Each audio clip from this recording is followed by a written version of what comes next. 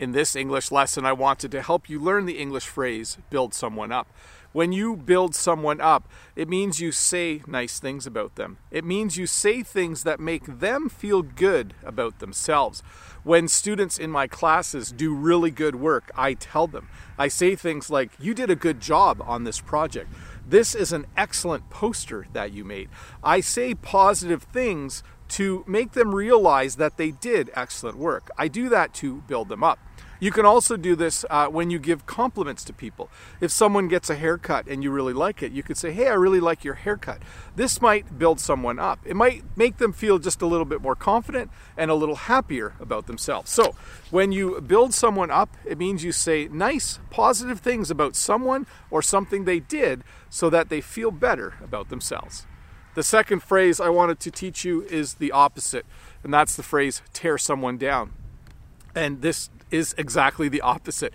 When you say things that make someone feel bad about themselves, we say that you're tearing them down. Let's say you hear two students at school or two kids talking to each other, and one says, I think your hair is ugly, or I think that you are just not a very nice person and I don't like you. Those would be phrases that would be tearing someone down. Recently, I don't want to name names, but recently there was someone in politics who tended to say negative things about other people. He tended to tear people down a bit. So when he was talking on the news, it was quite common for him to tear someone down. It was quite common for this person to say negative things about other people. And I like the other phrase better. To review, I think it's always better to build someone up. Now, this doesn't mean you would lie to someone, but it means that when someone does something good or when they create something that's awesome, you tell them. You say that it is good. You say that to build them up. And then if someone is mean, sometimes they say things that tear other people down. It's not nice to tear someone down. I think you know me well enough from watching my videos that I prefer to build someone up.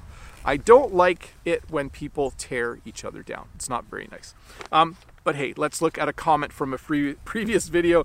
This comment is from Rose, and the comment is this: what kind of camera are you using? The quality of the video is really good. Well, thanks, Rose. And my response was, I use a Canon SL2 with a 10 to 18 millimeter wide angle lens. It isn't an overly expensive camera, but it does the trick. So I used a little English phrase in there. Did you hear that? It does the trick. A few years ago, I was just using my cell phone to make these little English lessons. And my son, who is an avid photographer, when you're an avid photographer, it means you really like taking pictures. He said, Dad, do you want to buy my used camera? I'd like to buy a new one. So I bought this camera that I'm using now. It's a Canon SL2. I think it has a different name in some other parts of the world. I think it's a Canon 200D if you're in Europe or somewhere in Asia. But it wasn't expensive, but it does the trick. When you say in English that something does the trick, it means it does what you need it to do. So it's been a reliable little camera for me. I think I've made quite a few videos using this camera now. I have looked at newer cameras. I think I mentioned this. I bought a new camera last summer and I ended up returning it the next day because I wasn't happy with it. And I think through the winter, I'm just going to keep my eye out for a sale or two. When you keep your eye out for something, it means you're on the lookout or you're waiting for something. So I'll keep my eye out for a sale on newer cameras and maybe I'll buy a new one. If not, I'll keep using this one because it's super reliable.